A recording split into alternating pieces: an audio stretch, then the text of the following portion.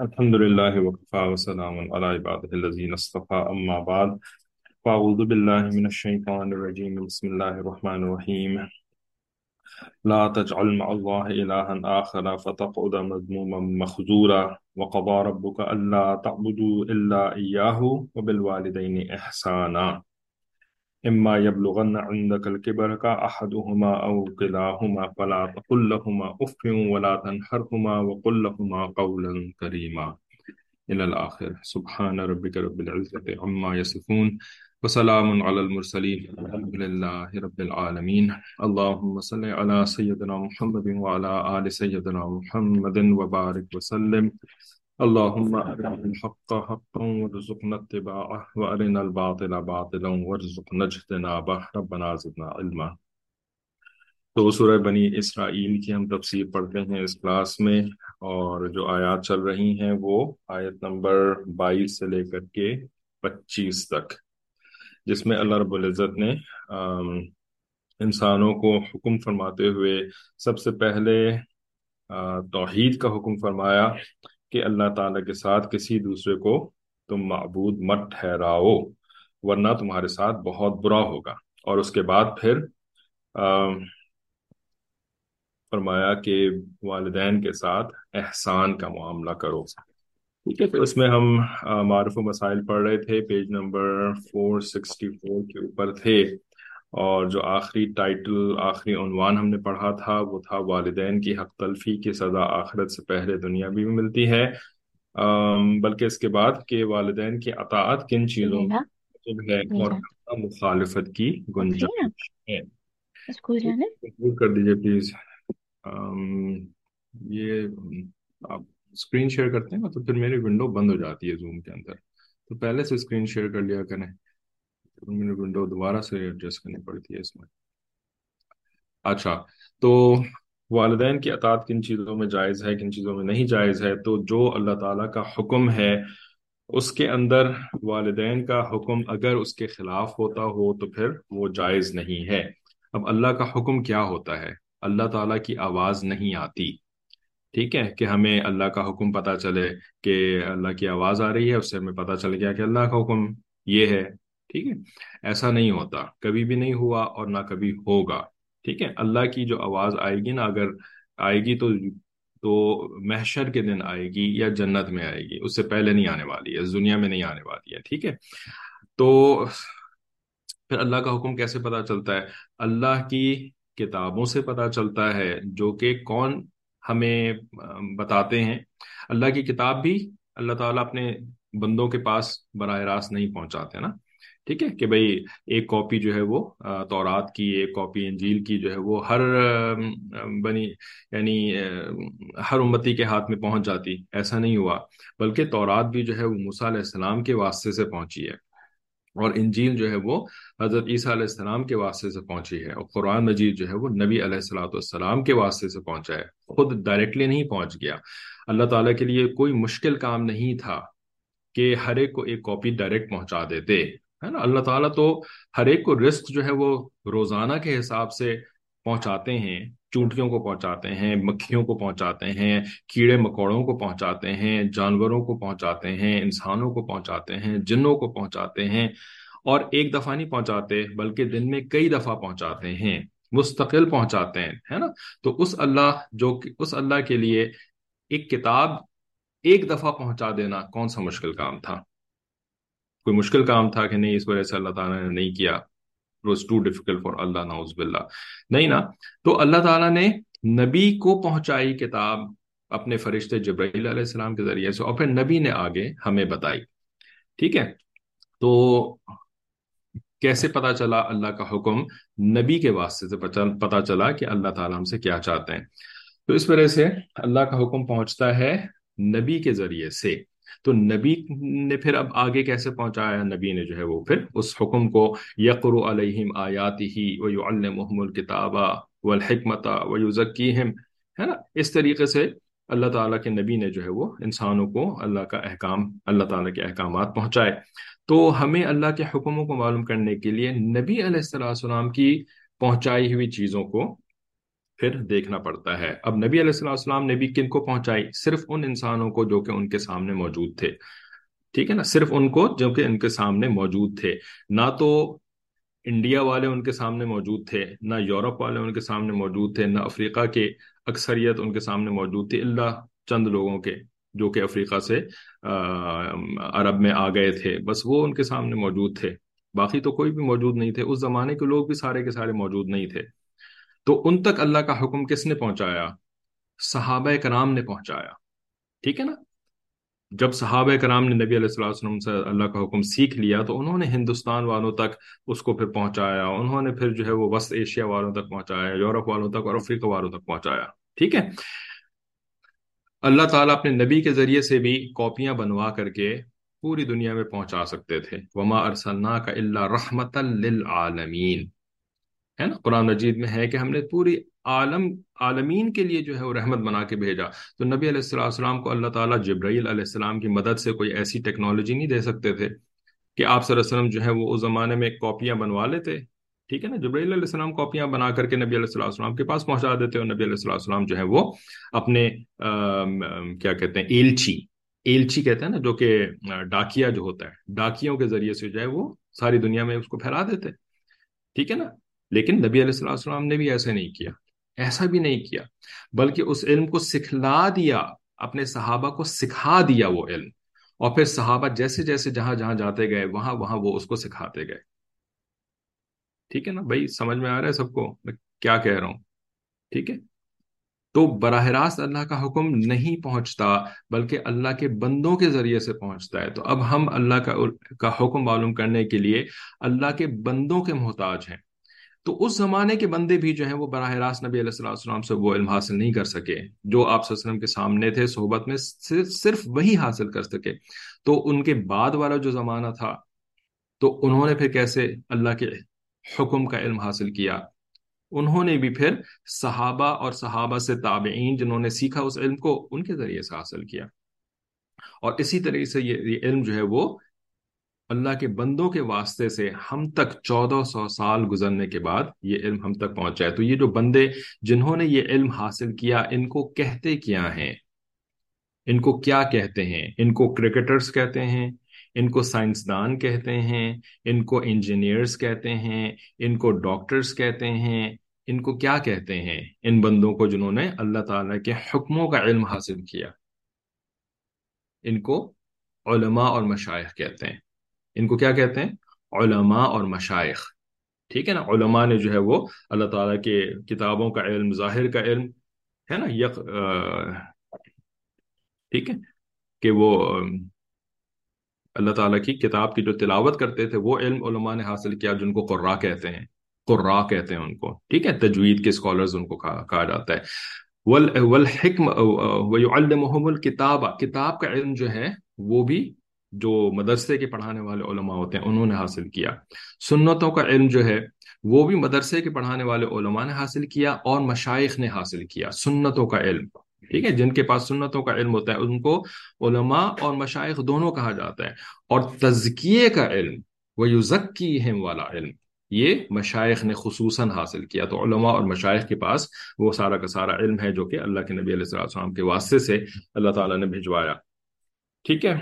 تو اللہ کا حکم کیا ہے جس کے کہ ہمیں چیک کرنا پڑے گا کہ والد صاحب یا والدہ صاحبہ کا جو حکم ہے اس حکم کے خلاف ہے یا اس حکم کے مطابق ہے؟ یہ ہمیں کیسے پتا چلے گا؟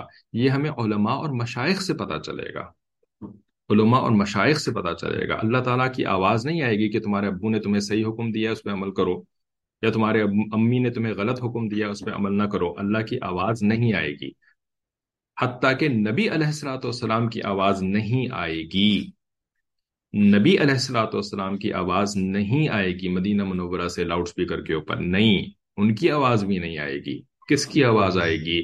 جو مولانا صاحب، مولوی صاحب اور شیخ صاحب جو ہیں وہ آپ کے قریب موجود ہیں، ان کی آواز آئے گی آپ تک، ٹھیک ہے، قریب ہوں یا ورچولی آن لائن آپ سے کنیکٹڈ ہوں، ٹھیک ہے، ان کے ذریعے سے آپ کو پتا چلے گا کہ کیا حکم صحیح ہے اور کیا حکم غلط ہے، ٹھیک ہے۔ بات سمجھ میں آ گئی بھائی؟ کسی کو کوئی تکلیف ہو، کسی کو کوئی اعتراض ہو، نہ سمجھ میں آئی ہو تو بتا دیں، ٹھیک ہے۔ تو کہنے کا مقصد یہ ہے کہ والدین کا حکم جو ہے وہ بھی مولویوں سے پوچھنا پڑے گا کہ یہ جائز حکم ہے کہ یہ ناجائز حکم ہے. ٹھیک ہے نا. جو چیز بالکل کلیئر ہے، جس میں پوچھنے کی ضرورت نہیں، 100% پتہ ہے بھائی سارے مسلمانوں کو، ٹھیک ہے، کہ بھئی یہ حکم جو ہے وہ صحیح حکم ہے، تو پھر اس میں آپ کو مولوی صاحب سے پوچھنے کی ضرورت نہیں ہوتی. لیکن جہاں پر کوئی ڈاؤٹ آ جائے، جہاں پر کچھ گڑبڑ نظر آ جائے، تو وہاں پر تو مولانا صاحب سے ہی پوچھنا پڑے گا نا. ٹھیک ہے. وہاں پہ استخارے نہیں کرنے ہوتے. یہ حکم جائز ہے کہ یہ حکم ناجائز ہے، اس کے لیے استخارہ کرنے کی اجازت نہیں ہے. استخارہ اس لیے نہیں ہوتا ہے کہ کسی کے حلال اور حرام کا فیصلہ کرنا یا ناجائز اور ناجائز کا فیصلہ کرنا ہو تو چلو استخارہ کر لیتا ہوں. نہیں، یہ استخارہ کا مطلب ہرگز ہرگز نہیں ہوتا ہے. ٹھیک ہے نا. لوگوں نے استخارہ جو ہے وہ جائز ناجائز کے اندر کرنا شروع کر دیا ہے. ٹھیک ہے نا. یہ بالکل غلط چیز ہے، اور یہ شیطان کی طرف سے ہے کہ وہ ان کو جائز ناجائز کے اندر استخارے کے اوپر لگا دیا ہے شیطان نے.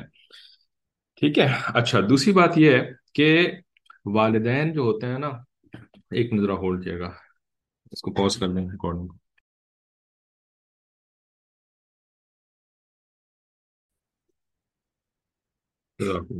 تو والدین کے حکم کی بات امید ہے کہ سب کو سمجھ میں آ گئی ہوگی کہ یہ حکم جو ہے وہ اللہ کے حکم سے کمپیئر کر کے چیک کرنا ہوتا ہے. ٹھیک ہے.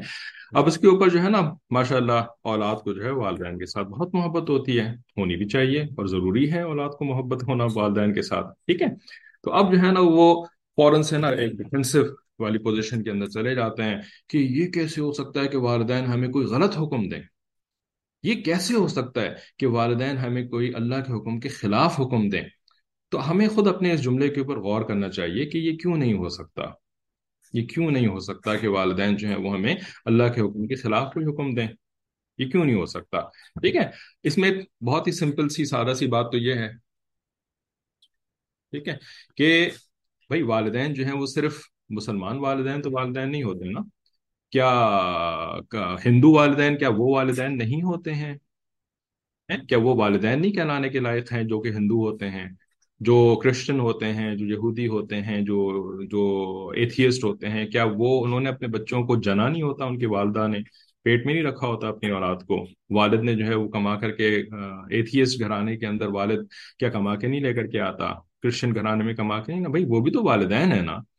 تو وہ اپنے بچے کو جو حکم دیتے ہیں کہ تم مندر میں جا کر کے پوجا کرو، تو کیا آپ یہ کہیں گے کہ بھئی وہ والدین نہیں ہیں اس وجہ سے وہ غلط حکم دیتے ہیں، پوجا کرنے کا حکم دیتے ہیں؟ یا عیسیٰ علیہ السلام کو جو ہے وہ خدا کا بیٹا کہنے کا حکم دیتے ہیں؟ کیونکہ وہ اصل میں وہ لوگ تو والدین ہیں ہی نہیں. والدین تو صرف میرے والدین والدین کہلانے کے لائق ہیں، یا میرے والدین والدین ہیں، اور وہ عیسائی کے والدین تو والدین ہیں ہی نہیں. کیا ایسا ہے؟ نہیں، بالکل ایسا نہیں ہے. وہ بھی والدین ہیں. انہوں نے بھی جو ہے بایولوجیکل پروسیس کے تھرو جو ہے وہ اپنے بچوں کے دنیا کے اندر ہے نا داخل ہونے کا سبب بنے ہیں. لیکن وہ غلط حکم دے رہے ہیں. ٹھیک ہے نا. اب اس غلط حکم کیا کیا ریزن ہے کہ کیوں وہ غلط حکم دے رہے ہیں؟ کیا ان کو اپنے بچوں کے ساتھ محبت نہیں ہوتی؟ کیا وہ اپنے بچوں کے لیے سنسیئر نہیں ہوتے؟ ہندو والدین، کرسچن والدین، جو والدین، اسرائیل کے اندر جو ابھی جو کچھ جو کر رہے ہیں، تو کیا وہ والدین نہیں ہوتے جو اسرائیل میں رہتے ہیں؟ تو کیا ان کو اپنے بچوں سے محبت اور بچوں سے کے ساتھ اخلاص نہیں ہوتا؟ تو پھر وہ کیوں بچوں کو ایسا حکم دے رہے ہوتے ہیں اپنے، ہے نا، کہ مسلمان کو قتل کرو اور بیبیز کو بھی مار دو، اور جو ہے وہ جلا دو مسلمانوں کو، اور مظلوموں کے اوپر ایسے ظلم کرو؟ وہ کیوں ایسا حکم دے رہے ہوتے ہیں؟ جی آپ بتائیے ذرا. ہے نا؟ کیا کہیں گی آپ کہ وہ اپنے بچوں کے ساتھ مخلص نہیں ہیں، یا ان کو اپنے بچوں سے محبت نہیں ہے، اس وجہ سے ان کو غلط حکم دے رہے ہوتے ہیں؟ کیا یہ وجہ ہے کہ ان کو اپنے بچوں سے محبت نہیں ہے؟ کیا وجہ ہے کہ وہ اپنے بچوں کو غلط حکم دے رہے ہیں؟ جی آپ بتائیے. کیا وجہ ہے بھائی؟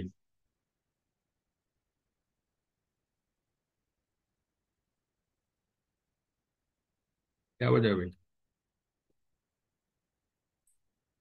مخلص تو ہے نا وہ اپنے بچوں کے ساتھ. غلط جواب ہے آپ کا بالکل. علم اور عقل کی خرابی کی وجہ سے. اچھا، آپ ہی کے والدین رہیں گے دنیا کے اندر عقل مند، ہے نا، باقی سب کے والدین جو ہیں وہ بے عقل ہیں؟ ایسے جواب نہیں دیں. ٹھیک ہے. کیونکہ وہ خود اللہ کا حکم نہیں مانتے ہیں. ان کا علم غلط ہے، اور ان کو اس پر پورا بھروسہ ہے.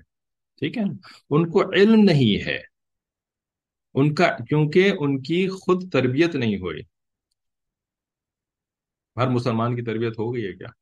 ان کے دل میں ایمان نہیں ہے، غلط عقیدے کی وجہ سے، اس لیے کہ وہ اپنے دین میں بہت پکے ہوتے ہیں. تو رہنے ہی دیا کریں آپ تو، آپ کے جواب بھی ایسے ہی ہوتے ہیں ہمیشہ. اس لیے کہ وہ اپنے دین میں، اچھا خیر، ایمان نہ ہونے کی وجہ سے ان کو بھی، وہ اپنے حکم کو صحیح سمجھتے ہیں. ٹھیک ہے نا، بہت آسان سا اور سادہ سا جواب تھا، اتنی بکراتی جھاڑنے کی ضرورت نہیں تھی اس کے اندر. ٹھیک ہے، سادہ سا ایک جواب ہے. وہ اس لیے غلط حکم دیتے ہیں کیونکہ ان کا علم غلط ہے. کیونکہ ان کا علم غلط ہے. وہ غلط چیز کو صحیح سمجھتے ہیں اور صحیح چیز کو غلط سمجھتے ہیں. بس اتنی سی ریزن ہے کہ وہ اپنے اولاد کو جو ہے وہ غلط چیز کا حکم دے رہے ہوتے ہیں، اور بہت سنسیئرلی حکم دے رہے ہوتے ہیں غلط چیز کا. بہت اخلاص کے ساتھ، بہت محبت کے ساتھ اپنی اولاد کو بتوں کی پرستش کرنے کا حکم دے رہے ہوتے ہیں. کیونکہ ان کا علم غلط ہے. وہ سمجھتے ہیں کہ یہی خدا ہیں، اور انہی کی پوجا پاٹ کرنے سے اور انہی کے آگے سر جھکانے سے ہمارے بچوں کا فائدہ ہو جائے گا. اس وجہ سے وہ شرک کا حکم دے رہے ہوتے ہیں، پوجا پاٹ کا حکم دے رہے ہوتے ہیں. علم غلط ہے، محبت غلط نہیں ہے. محبت ہے ان کے اندر، اخلاص ہے ان کے اندر. ٹھیک ہے، تو کیا یہ علم غلط ہے؟ کیوں غلط ہے؟ کیونکہ انہوں نے اللہ کے نبیوں والا جو علم ہے اس علم کو صحیح علم نہیں سمجھا، بلکہ کسی شیطان کے بتائے ہوئے علم کو صحیح علم سمجھا، یا اپنی عقل کے بتائے ہوئے علم کو انہوں نے صحیح علم سمجھا. اس وجہ سے ان کا علم غلط ہے. ٹھیک ہے، تو بھائی صحیح علم جو ہے وہ تو اللہ کے نبی علیہ الصلوۃ والسلام کے ذریعے سے جو ہم تک پہنچا ہے، مولویوں مفتیوں کے تھرو ہوتے ہوئے، وہ صحیح علم ہے نا. تو بھائی یہی معاملہ کیا ہمارے والدین کا نہیں ہو سکتا؟ کیا ہمارے والدین کا یہ مسئلہ نہیں ہو سکتا کہ ان کے پاس بھی علم غلط ہے، یا ان کے پاس بھی علم ادھورا ہے، کم ہے، جتنا ہونا چاہیے تھا اتنا نہیں ہے، صحیح غلط کی پہچان کرنے کے لیے جس علم کی ضرورت پڑتی ہے وہ نہیں ہے، اس وجہ سے وہ غلط حکم دے رہے ہوتے ہیں. تو بھائی آپ پریشان کیوں ہوتے ہیں کہ کوئی مولانا صاحب کو آپ کو کہہ رہے ہیں کہ جی آپ کے والدین آپ سے محبت نہیں کرتے، اس وجہ سے آپ کو غلط حکم دے رہے ہیں. اگر وہ غلط حکم دے رہے ہیں اس کا مطلب یہ ہے کہ وہ آپ سے محبت نہیں کرتے؟ نہیں، ایسا تو نہیں کہہ رہے ہیں. ایسا تو نہیں کہہ رہے ہیں کہ غلط حکم دے رہے ہیں اس کا مطلب یہ ہے کہ ان کو آپ سے محبت نہیں ہے. نہیں، ان کو آپ سے بہت محبت ہے، لیکن ان کا علم غلط ہے. ٹھیک ہے، تو بس علم غلط ہونے کی وجہ سے والدین جو ہے وہ اپنے اولاد کو غلط حکم دے رہے ہوتے ہیں. جس طرح کافروں کو جو ہے وہ توحید کا علم نہیں ہے تو وہ اپنے اولاد کو شرک کا حکم دے رہے ہوتے ہیں، اسی طرح ہمارے جو والدین ہوتے ہیں ان کو گناہوں کا علم نہیں ہوتا. ان کو گناہوں کا علم نہیں ہوتا، اس وجہ سے وہ اپنے اولاد کو گناہوں کا حکم دینا شروع کر دیتے ہیں. ٹھیک ہے، علم نہ ہونے کی وجہ سے جب ان کو اگر علم صحیح مل جائے اور وہ اس کو مان بھی لیں، ٹھیک ہے نا، مان بھی لیں، کیونکہ ماننا بھی تو ضروری ہے نا. اب کسی ہندو کے پاس جا کر کے آپ اس کو بتا دیں کہ یہ سارے بت جو ہیں یہ خدا نہیں ہیں، ایک خدا کون ہے؟ صرف اللہ ایک خدا ہے. ٹھیک ہے نا، تو اب اس کے پاس صحیح علم پہنچ گیا. تو کیا اب وہ اپنی اولاد کو آم، شرک سے روک دے گا؟ نہیں، وہ نہیں روکے گا. علم تو اس کے پاس صحیح پہنچ گیا، لیکن اس نے اس کو مانا تو نہیں نا. اس نے اس علم کو تسلیم تو نہیں کیا نا. اس وجہ سے وہ ابھی بھی اس کو بتوں کی پوجا کرنے کا حکم ہی دے گا.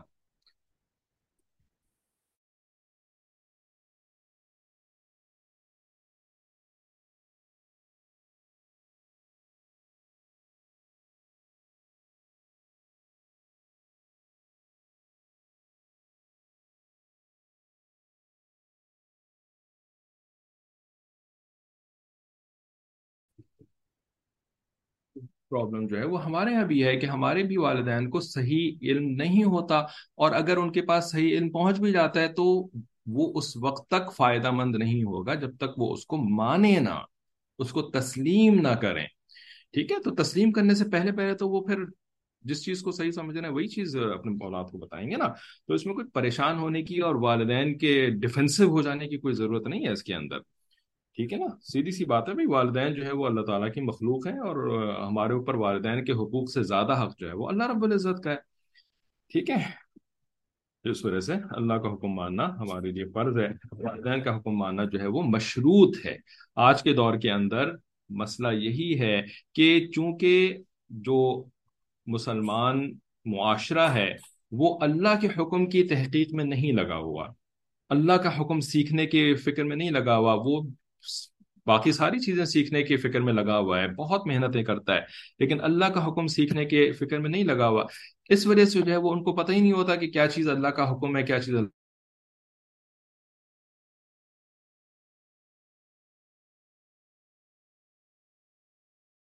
خلاف جا رہا ہے۔ ٹھیک ہے، اور وہ سمجھ رہے ہیں کہ نہیں ہم بڑا اچھا کام کر رہے ہیں، جیسے ہندو سمجھ رہے ہیں ہم بڑا اچھا کام کر رہے ہیں، عیسائی سمجھ رہے ہیں میں بڑا اچھا کام کر رہا ہوں، یہودی سمجھ رہے ہیں میں بڑا اچھا کام کر رہا ہوں، اسی طریقے سے مسلمان، سو کالڈ مسلمان والدین بھی سمجھ رہے ہیں کہ ہم بہت اچھا کام کر رہے ہیں۔ ٹھیک ہے، لیکن حقیقت میں تو وہ اچھا کام نہیں کر رہے ہیں، جو کر رہے ہیں وہ کر رہے ہیں جن کو واقعی کنفرم نالج ہے، وحی کی نالج ہے نا، فقہ کی نالج، قرآن حدیث کی نالج، وہ تو صحیح کام کر رہے ہیں، لیکن کتنے لوگوں کو اتنی نالج ہے؟ تو آگے چلتے ہیں کہ والدین کی خدمت اور اچھے سلوک کے ساتھ ان کا مسلمان ہونا ضروری نہیں ہے۔ ٹھیک ہے، اب جو ہے وہ اولاد کی سائڈ پہ بات آتی ہے کہ جی خدمت اور حسن سلوک جو ہے وہ کافر والدین کے ساتھ بھی ضروری ہے، مسلمان ہونا والدین کا اس کے لیے کوئی ضروری نہیں ہے۔ ٹھیک ہے، تو اللہ تعالیٰ کی کا یہ حلم ہے، اللہ تعالیٰ کا یہ حوصلہ ہے کہ وہی والدین جو کہ اپنی نہ تو انہوں نے خود اللہ تعالیٰ کا حکم مانا، نہ انہوں نے اپنی اولادوں کو اللہ تعالیٰ کے حکم کے مطابق چلایا، تو اللہ تعالیٰ کی شان تو یہ بنتی تھی نا، یعنی اللہ تعالیٰ کی شان کا تقاضا بظاہر تو یہ بنتا تھا کہ ایسے والدین کے بارے میں تو حکم دیا جاتا کہ ان کو تو تم گھر سے نکال دو، اور ان کے ساتھ تو بہت بدسلوکی کرو، ہے نا، ان کو تو بالکل بھی یہ تو عزت کے قابل نہیں ہے، اور یہ تو بالکل بھی تمہاری خدمت کے قابل نہیں ہے، کیونکہ انہوں نے جو ہے وہ اپنے پروردگار کا حق ادا نہیں کیا، انہوں نے میرے محبوب علیہ السلام کا حق ادا نہیں کیا، لیکن پروردگار نے ایسا نہیں کیا، پروردگار نے ایسا نہیں کیا، تو اللہ تعالیٰ کا حوصلہ اور حلم دیکھیں، آپ کے ساتھ کوئی بدتمیزی کرے، آپ کو جو ہے وہ کوئی یعنی آپ کے مقام سے بالکل گرا کر کے کوئی بہت ہی گھٹیا مقام کے اوپر رکھ دے، اور آپ کو برا بھلا کہے، اور آپ کے جو محبوب اگر کوئی اولاد ہے اس کے ساتھ کوئی بہت ہی زیادہ دشمنی والا معاملہ کرے، تو آپ کا کیا اتنا حوصلہ ہوگا کہ اپنے کسی چھوٹے کو کہیں کہ تم اس کے ساتھ پھر بھی حسن سلوک کرو، تم اس کے ساتھ پھر بھی خدمت کا معاملہ کرو، تم اس کے ساتھ پھر بھی جو ہے وہ اچھائی کا معاملہ کرو، ہے نا؟ اتنا حوصلہ ہے کسی کے اندر؟ ہے؟ نہیں ہے، بالکل بھی اتنا حوصلہ نہیں ہے۔ ٹھیک ہے، حلم کا کیا مطلب؟ حلم کا مطلب ہوتا ہے آپ حوصلے کا لفظ بھی تو استعمال کر رہے ہیں ساتھ ساتھ، حوصلہ بھی نہیں پتا، ویسے تو انگریزی میں فوربیرنس کہتے ہیں، اور اس کا مطلب یہ ہوتا ہے تحمل، ہے نا، کہ یعنی تحمل اور حلم جو ہے وہ ایک ہی روٹ ہے ان دونوں کا، کہ کہ آپ جو ہے نا اب کسی بات کے اوپر غصہ ہوتے ہیں نا، تو وہ غصے کے نتیجے میں آپ آپے سے باہر ہو کر کے جو ہے وہ اگلے بندے کو مارنا پیٹنا، یا اگلے بندے کو جو ہے وہ برا بھلا کہنا نہ شروع کر دیں۔ ٹھیک ہے نا، اس کو کہتے ہیں حلم ہونا، تحمل مزاجی ہونا۔ ٹھیک ہے، اور برائی کے جواب میں آپ اچھائی کا معاملہ کریں کسی کے ساتھ، اس کو بھی حلم کہتے ہیں۔ ٹھیک ہے، اور یہ اس میں یا نہیں آتا، اس میں صرف ہا لام میم۔ ٹھیک ہے، تحمل کا لفظ زیادہ استعمال ہوتا ہے اردو زبان میں۔ تو فرماتے ہیں کہ امام قرطبی رحمۃ اللہ علیہ نے اس مسئلے کی شہادت میں حضرت اسماء رضی اللہ تعالی عنہا کا یہ واقعہ صحیح بخاری سے نقل کیا ہے کہ حضرت اسماء رضی اللہ تعالی عنہا نے حضرت صلی اللہ علیہ وآلہ وسلم سے استفتاء کیا، یعنی سوال کیا، پوچھا، فتویٰ مانگا نبی علیہ الصلوۃ والسلام سے۔ ٹھیک ہے، کہ میری والدہ جو مشرک ہے مجھ سے ملنے کے لیے آتی ہے، کیا میرے لیے جائز ہے کہ میں اس کی خاطر مدارات کروں؟ ٹھیک ہے نا، یعنی اس کے لیے چائے پانی رکھوں، اس کے سامنے کچھ پانی کھانا وانا رکھوں، اور اس سے اچھے سے بیٹھ کر کے بات کر لوں، کیا میرے لیے جائز ہے یہ؟ کیونکہ وہ تو مشرکہ ہے۔ تو آپ صلی اللہ علیہ وسلم نے فرمایا سلی امکی، سلی امکی، ٹھیک ہے، یعنی اپنی ماں کی صلہ رحمی اور خاطر مدارات کرو۔ صلہ رحمی کا ٹاپک جمعے کے دن ہمارے بیانات جو ہوتے ہیں ان کے اندر بھی شروع ہوا ہے، حسن اخلاق کے اندر۔ ٹھیک ہے، تو صلہ رحمی کرو اپنی والدہ کے ساتھ، اور اس کی خاطر مدارات کرو۔ ٹھیک ہے، اگرچہ کہ وہ کافر ہے پھر بھی کرو۔ اور کافر ماں باپ کے بارے میں خود قرآن کریم کا یہ ارشاد موجود ہے، وَصَاحِبُهُمَا فِي الدُّنْيَا مَعْرُوفًا، یعنی جس کے ماں باپ کافر ہوں اور اس کو بھی کافر ہونے کا حکم دیں، تو ان کا اس معاملے میں حکم ماننا تو جائز نہیں ہے، حکم ماننا تو جائز نہیں ہے، مگر دنیا میں ان کے ساتھ معروف طریقے کا برتاؤ کیا جائے۔ ظاہر ہے کہ معروف طریقے سے یہی مراد ہے کہ ان کے ساتھ مدارات کا معاملہ کریں، خاطر مدارات جس کو کہتے ہیں، ٹھیک ہے نا، یعنی ان کے جو ضروریات زندگی ہیں ان کا خیال کرنا، ان کے ساتھ عزت کا معاملہ کرنا، ہاں میں ہاں ملانا، ان کے ناجائز کام میں ان کی ہاں میں ہاں ملانا، اس کی اجازت ہرگز ہرگز نہیں ہے، ٹھیک ہے، ٹھیک ہے، لیکن بس باقی معاملات جو ہے ان کی اجازت ہے، ٹھیک ہے۔ اب ایک بات بھی بڑی کامن سینس والی بات ہے، ٹھیک ہے نا، بڑا کامن سینس اور بہت ہی پلین سمپل لاجک ہے، لیکن ہمارے لیے بڑا مشکل ہو جاتا ہے اس کو سمجھنا۔ وہ کیا؟ کہ بھائی جب آپ کسی کے حکم کو نہیں مانتے ہیں نا، ٹھیک ہے نا، جب آپ کسی کا حکم نہیں مانتے ہیں تو وہ آپ سے خوش نہیں ہوتا، وہ آپ سے خوش نہیں ہوگا کہ اس نے میرا حکم نہیں مانا، نہیں، وہ آپ سے ناراض ہوگا، ٹھیک ہے۔ تو والدین بھی جو ہے نا، یہ کوئی روبوٹ نہیں ہوتے، یہ کوئی مارس کی مخلوق نہیں ہوتے، مارشینز نہیں ہوتے یہ، کہ وہ آپ کو حکم دیں اور آپ اس وجہ سے ان کا حکم نہیں مان رہے کہ یہ اللہ کے حکم کے خلاف ہے، یہ گناہ کا حکم ہے، اس وجہ سے آپ نہیں مان رہے ان کا حکم، تو اس کے بعد وہ کہیں گے oh you well done my son, right, well done my daughter, I am so pleased with you, I am so happy with you, ہے نا، کہ تم نے اللہ کا حکم مانا، میرا حکم نہ مانا۔ نہیں، ایسا نہیں ہوتا، ایسا نہیں ہوتا، سوائے اس کے کہ وہ والد صاحب جو تھے وہ کوئی شیخ تھے اور وہ تربیت کر رہے تھے آپ کی، اور انہوں نے جان بوجھ کر چیک کرنے کے لیے کہ یہ کیا جواب دیتا ہے، اس لیے انہوں نے آپ کو کسی ایسی بات کا حکم دیا، اور جب آپ نے صحیح صحیح جواب دیا کہ ابو میں آپ کا حکم جو ہے وہ اللہ کے حکم کے اوپر نہیں رکھ سکتا، تو وہ بڑے خوش ہوئے اس بات سے، اور انہوں نے کہا well done my son, right. لیکن باقی والدین ایسے نہیں ہوتے، جب آپ ان کا حکم نہیں مانتے ہیں نا تو وہ کیا جواب دیتے ہیں آگے سے؟ ہیں؟ دیا ہے کبھی کسی کو جواب؟ کبھی آپ کے ساتھ ایسا ہوا ہے؟ کیا جواب دیتے ہیں؟ بہت سارے جواب آپ کے پاس امید ہے کہ موجود ہوں گے، وہ جواب دیتے ہیں یہ کون سا دین ہے، ایسا کوئی تھوڑی ہوتا ہے، رکھو اس کو سائڈ پہ۔ اچھا تو پھر اگر کوئی کوئی کوئی اس قسم کا جواب نہیں دیں گے، اور اگر ان کو یہ پتا چل گیا کہ اچھا یہ تو لگتا ہے کہ کسی نے اس کے کان بھرے ہیں، کسی مولوی صاحب نے نا اس کو پٹی پڑھا دی ہے، تو وہ کہیں گے ہے میرا حکم ماننے کے بجائے تم جو ہے وہ اس مولوی کی حکم مانو، مولوی کا حکم مانو گے تم، ہے اس شیخ کا حکم میرے حکم سے زیادہ ہو گیا، right؟ اس قسم کے جواب ملیں گے، ٹھیک ہے۔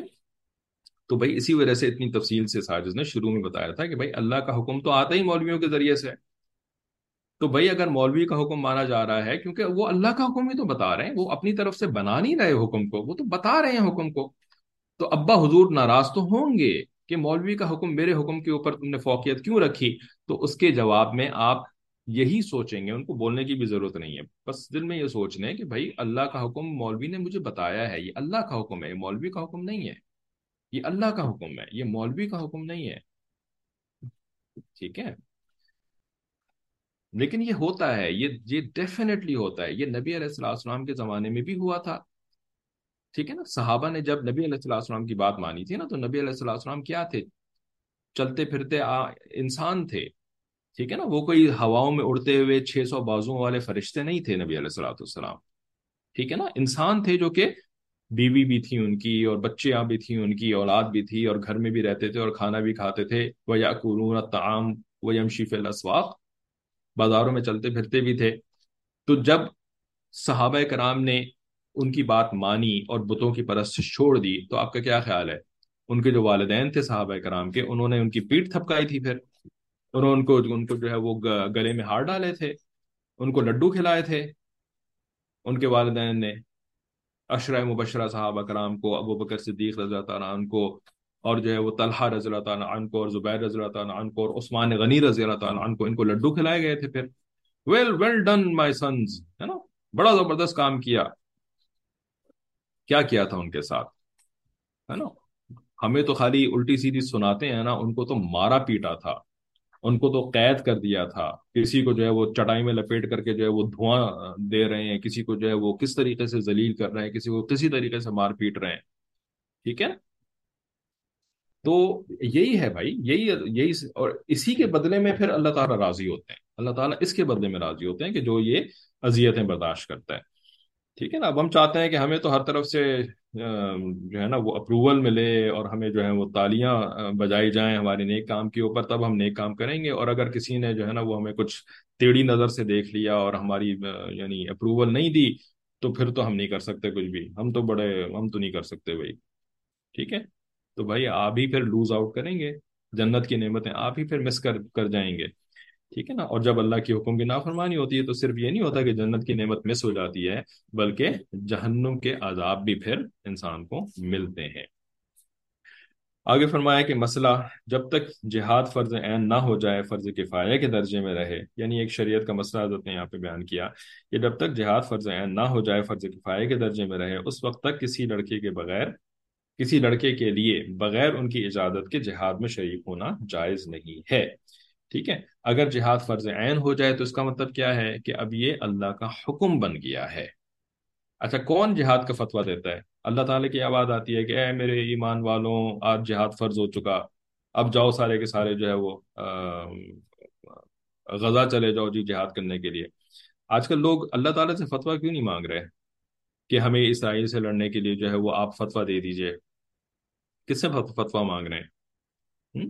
کہ جہاد فرض ہو گیا کہ نہیں فرض ہو گیا؟ کس سے؟ اللہ سے فتویٰ مانگ رہے ہیں؟ کیا مدینہ منورہ جا کر کے نبی علیہ الصلوۃ والسلام سے فتویٰ مانگ رہے ہیں کہ جہاد فرض ہوا کہ نہیں ہوا؟ کس سے مانگ رہے ہیں؟ مفتی سے مانگ رہے ہیں نا. مفتی صاحب جو ہمارے آپ کے جیسے انسان ہوتے ہیں، جو کہ یاکلون الطعام ویمشی فی الاسواق، ہے نا، یعنی کھانا بھی کھاتے ہیں اور بازاروں میں بھی چلتے ہیں، اور بیگم صاحبہ بھی ہوتی ہیں ان کی اور بچے بھی ان کے ہوتے ہیں. ٹھیک ہے نا. انہی سے فتویٰ مانگ رہے ہیں نا. تو فرض تو اللہ کا حکم ہوتا ہے، تو مفتی صاحب کہاں سے بیچ میں آ گئے؟ مفتی صاحب سے کیوں آپ اللہ کا حکم پوچھ رہے ہیں؟ اس لیے کہ مفتی صاحب کے پاس علم ہے، اور مفتی صاحب جو ہے وہ اللہ تعالیٰ نے ان کو اس مقام پہ بٹھایا ہے کہ اگر وہ کوئی فتویٰ لکھ کر کے اس پہ اپنی مہر لگا دیں گے تو ان کا فتویٰ اللہ کا حکم مانا جائے گا. مفتی صاحب کا فتویٰ اللہ کا حکم مانا جائے گا. مفتی صاحب اللہ نہیں بن جائیں گے. اس کا مطلب یہ نہیں ہے کہ مفتی صاحب اللہ بن گئے، نعوذ باللہ. مفتی صاحب ہی رہیں گے. لیکن تصور کریں ذرا، سوچیں ان باتوں کو، سمجھیں ان باتوں کو. مفتی صاحب کا فتویٰ یہ اللہ کا حکم بن جائے گا، اور اس سے جہاد فرض عین کہلائے گا. ٹھیک ہے نا. اب کوئی کہے کہ مفتی صاحب آپ اپنے آپ کو خدا سمجھتے ہیں؟ مفتی صاحب آپ اپنے آپ کو خدا سمجھتے ہیں کہ آپ نے کسی چیز کے فرض ہونے کا فتویٰ دے دیا؟ کیا ایسا کوئی کہہ سکتا ہے؟ ٹھیک ہے نا. وہاں پر تو سارے کے سارے ٹکے ہوئے ہیں. ظاہر سی بات ہے جہاد کرنا تو کسی نے بھی نہیں ہے نا. ہم جیسے مسلمانوں سے تو پیپسی چھوڑنے کا جہاد ہو جائے، ہے نا. پیپسی تو خیر چلو کچھ لوگوں نے چھوڑ بھی دی ہے، کچھ لوگوں نے پیپسی چھوڑ دی بائیکاٹ کے اندر. ذرا پاکستانیوں سے بولے نا، انڈین اور پاکستانیوں سے، کہ تم کرکٹ بھی تو چھوڑو نا ذرا. کیونکہ کرکٹ جو ہے وہ تو برطانیہ کی اولاد ہے، برٹش، پیور بریڈ برٹش کھیل ہے، جس کے اندر کوئی دنیا کا فائدہ نہ دین کا فائدہ. ٹھیک ہے نا. تو بھائی یہ اسرائیل کس نے بنایا؟ اسرائیل تو برٹش نے بنایا، امریکن نے کوئی تھوڑی اسرائیل بنایا. رائٹ. یہودیوں کی تو اتنی اوقات نہیں کہ وہ اسرائیل بنا سکے. اسرائیل تو سارا کا سارا برٹش نے بنایا ہے. تو تم برٹش پروڈکٹس کا جو ہے بائیک آؤٹ کر رہے ہو، تو ذرا کرکٹ کا بھی تو بائیک آؤٹ کرو نا. ہے نا. نہیں، سوال ہی پیدا نہیں ہوتا. کرکٹ کا تو ہم بائیک آؤٹ نہیں کر سکتے. ٹھیک ہے نا. ہرگز نہیں کریں گے. بے شک اس میں کتنی خرافات ہوں، کتنا ہی بیکار قسم کا وہ کھیل ہو، لیکن ہم ہرگز کرکٹ کا بائیک آؤٹ نہیں کریں گے. ٹھیک ہے نا. تو بھائی مفتی صاحب خدا تو نہیں بن جاتے نا. مفتی صاحب تو اللہ کے بندے ہی ہوتے ہیں. وہ تو صرف بتا دیتے ہیں. تو ان کے بتانے سے جو ہے وہ جہاد فرض اچھا خیر کہہ میں یہ رہا تھا کہ جہاد کرنا والا کسی نے نہیں ہے. ٹھیک ہے نا. لیکن فتوے کے لیے، اس والے فتوے کے لیے جو ہے سارے کے سارے مفتی صاحب کے پیچھے ہاتھ دھو کے پڑے ہوئے ہیں.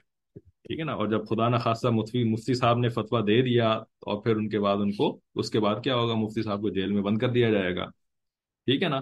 تو اس کے بعد جو ہے نا وہ باہر بیٹھے ہوئے بول رہے ہوں گے ہائے مفتی صاحب، ہائے مفتی صاحب. ٹھیک ہے. وہ علامہ انور شاہ کشمیری رحمۃ اللہ، نہیں انور شاہ کشمیری نہیں، حضرت عطا اللہ شاہ بخاری رحمۃ اللہ علیہ.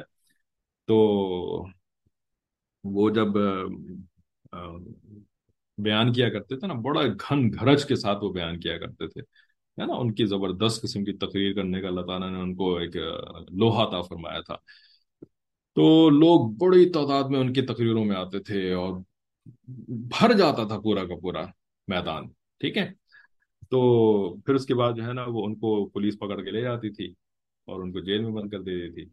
تو اس وقت جو ہے نا سارے غائب ہو جاتے تھے، سارے جو ان کے جلسوں میں آ کر کے نعرہ ختم نبوت اور نعرہ رسالت اور نعرہ تکبیر ہے نا، سارے اس کے بعد غائب ہو جاتے تھے. ٹھیک ہے. تو حضرت اللہ شاہ بخاری رحمۃ اللہ علیہ فرماتے تھے کہ جب میں تقریر کرتا ہوں نا اسٹیج پہ جا کر کے، تو سارے کہتے ہیں واہ شاہ جی واہ، واہ شاہ جی واہ. ان کو شاہ جی کہتے تھے کیونکہ وہ سادات گھرانے میں سے ہوئے. تو کہتے تھے واہ شاہ جی واہ، واہ شاہ جی واہ. اور جب میں جیل میں بند ہو جاتا ہوں تو کہتے ہیں آہ شاہ جی آ، آہ شاہ جی آ. ہے نا، اور افسوس ہوا، افسوس آپ جو ہے وہ جیل میں بند ہو گئے. ٹھیک ہے نا. تو ہماری تو یہی حرکتیں ہیں نا، ہم ان مفتیوں کو بھی جیل میں بند کروا کر کے باہر بیٹھے ہوئے آ مفتی صاحب، آ مفتی صاحب کہہ رہے ہوں گے. ٹھیک ہے. اپنے آپ کو چینج جب تک نہیں کریں گے، گناہوں سے توبہ نہیں کریں گے، تو اس وقت تک جو ہے نا وہ کچھ نہیں ہونے والا ہے. سارے سارے ڈرامے چل رہے ہیں. بچے لوگ کو کوئی نیک کام کرنے کے لیے جنت کا لالچ دیتے ہیں اور جہنم سے بھی ڈراتے، پر ان لوگ کو کوئی اثر کیوں نہیں ہوتا؟ کیا طریقہ غلط ہے ہمارا؟ جی اصل میں ہم خود نہ تو جنت کی لالچ ہمارے اندر ہوتی ہے، نہ جہنم کا خوف ہمارے اندر ہوتا ہے، تو اس وجہ سے بچوں کے اوپر بھی کوئی اثر نہیں ہو رہا ہوتا. ٹھیک ہے. اصل بات یہی ہوتی ہے کہ ہم نے جو ہے نا وہ خود اپنے ایمان کے اوپر محنت نہیں کری ہوئی ہوتی ہے. پہلی بات، ہم نے اپنے ایمان پہ محنت نہیں کری ہوتی ہے. ٹھیک ہے. اور دوسری بات یہ ہوتی ہے کہ ہم نے علم بالکل بھی حاصل نہیں کیا ہوتا. ٹھیک ہے. ہم نے بالکل بھی علم حاصل نہیں کیا ہوتا، تو ایمان بھی ہمارا بہت کمزور ہوتا ہے اور علم بھی ہمارا بہت ہی زیادہ خراب ہوتا ہے. اس وجہ سے جو ہے نا وہ ہمیں طریقہ ہی نہیں آتا کہ ہم بچوں کو جو ہے نا وہ کیسے شوق دلائیں اور کیسے جو ہے وہ جہنم سے روکیں. ٹھیک ہے. تو ایمان پہ محنت کریں، جنت کا خوف صحیح معنوں میں اپنے جنت کا شوق اپنے اندر پیدا کرنے کے اوپر، اور جہنم کا خوف اپنے اندر پیدا کرنے کے اوپر. پھر اس کے بعد پھر علم بھی حاصل کرتی رہے ساتھ ساتھ، اور پھر اس سے جو ہے نا وہ آپ کو یہ چیز آ جائیں گی. ٹھیک ہے. کیا کرنا ہوگا؟ کیا کرنا ہوگا پھر؟ توبہ کرنی ہوگی، گناہوں سے توبہ کرنی ہوگی. ٹھیک ہے نا. اے اللہ آپ مجھے معاف کر دیجئے، میں جو گناہ کر رہی ہوں، جہاں جہاں میں آپ کی نافرمانی کر رہی ہوں، ٹھیک ہے، تو اس کے اوپر میں نادم ہوں، شرمندہ ہوں، آپ مجھے معاف کر دیجئے. ٹھیک ہے. توبہ کر لیں، اور اس کے بعد پھر جو ہے نا وہ آ، یہ سیکھنا شروع ہو جائیں کہ اللہ کی نافرمانی کیا کر رہی ہوں، کہاں کہاں میں اللہ کی نافرمانی کر رہی ہوں. اور جہاں جہاں آپ کو پتا چلتا جائے کہ میں یہ نافرمانی کری تھی، میں یہ نافرمانی کری تھی، میں یہ نافرمانی کری تھی، ان کو پھر چھوڑنا شروع کر دیں، اپنی زندگی سے نکالنا شروع کر دیں. ٹھیک ہے. اور ساتھ ساتھ جو ہے نا وہ تھوڑا بہت یہ بھی علم حاصل کریں کہ اولاد کے ساتھ کیسے بات کرنی ہے. اچھا، اولاد کو ہم نے جو ہے وہ گناہوں کے اندر خود لگایا ہوا ہوتا ہے. ٹھیک ہے. خود اولاد کو گناہوں کے اندر لگایا ہوا ہوتا ہے، اور پھر اس کے بعد ہم بس ایک دم سے نا ان سے کوئی چیز ڈیمانڈ کرنا شروع کر دیتے ہیں کہ تم جو ہے وہ فلانا کام کرو اور فلانا کام نہ کرو. تو ایسا ممکن نہیں ہوتا. پچھلی کلاس کے اندر اس ٹاپک کے اوپر کافی بات ہوئی تھی کہ اولاد سے ان ریئلسٹک ڈیمانڈس جو کرتے ہیں نا، تو اس کا کوئی فائدہ نہیں ہوتا. آپ نے سارا وقت جو ہے وہ ان کو ٹی وی کے آگے بٹھایا ہوا ہے، آپ نے ان کو برے ماحول کے اندر بھیجا ہوا ہے، وہ گناہوں کے ماحول کے اندر کئی گھنٹے اپنے زندگی کے روزانہ گزارتے ہیں. ہے نا. پھر گھر آ کر کے وہ ٹی وی دیکھ رہے ہوتے ہیں، اس کے اندر سیریل ڈرامے دیکھ رہے ہوتے ہیں، ان کے پاس جو ہے وہ موبائل فون ہوتا ہے، اس کے اندر پتہ نہیں کیا کیا وہ خرافات کر رہے ہوتے ہیں. ٹھیک ہے. تو آپ نے ان کو انتہائی برا ماحول دیا ہوا ہے، برا برا ان کا یعنی وقت گزرتا ہے. اب ایک دم سے جو ہے نا وہ آپ ان سے یہ ڈیمانڈ کرنا شروع کر دیں کہ تم بڑے خشوع اور خضوع کے ساتھ نماز پڑھا کرو.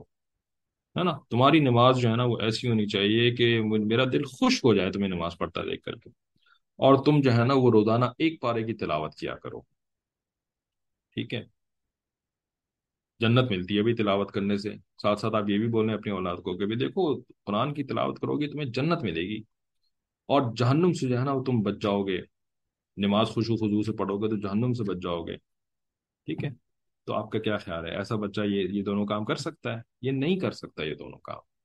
نہ تو یہ نماز جو ہے وہ اچھے طریقے سے پڑھ سکتا ہے، نہ یہ تلاوت کر سکتا ہے. کیوں؟ اس لیے کہ سارا دن اس کا گناہوں کے اندر گزرتا ہے، گناہوں کے ماحول کے اندر گزرتا ہے، گناہ گار لوگوں کے ساتھ جو ہے وہ دوستی یاری کے اندر گزرتا ہے. تو یہ کہاں سے تلاوت سکون سے بیٹھ کے کر سکے گا؟ ہے نا. یا یہ کہاں سے جو ہے وہ نماز کے اندر دل لگا سکے گا؟ ٹھیک ہے. تو کچھ عقل سمجھ استعمال کرنی، کچھ جو ہے وہ یعنی ان چیزوں کو سیکھنا سمجھنا پڑتا ہے. یہ پروسیس شروع کریں. اگر اب تک آپ نے جو ہے وہ ان چیزوں پہ کام شروع نہیں کیا تو آج شروع کر لیں. ٹھیک ہے، اٹس نیور ٹو لیٹ. ان شاء اللہ بتانا مدد فرمائے سب کی. اچھا، کلاس کا وقت جو ہے وہ ختم ہو گیا ہے، تو اس وجہ سے ہم یہاں پہ روک دیتے ہیں. باقی انشاءاللہ اگلی کلاس میں بات ہوگی. وآخر دعوانا ان الحمد للہ رب العالمین. السلام علیکم ورحمۃ اللہ وبرکاتہ.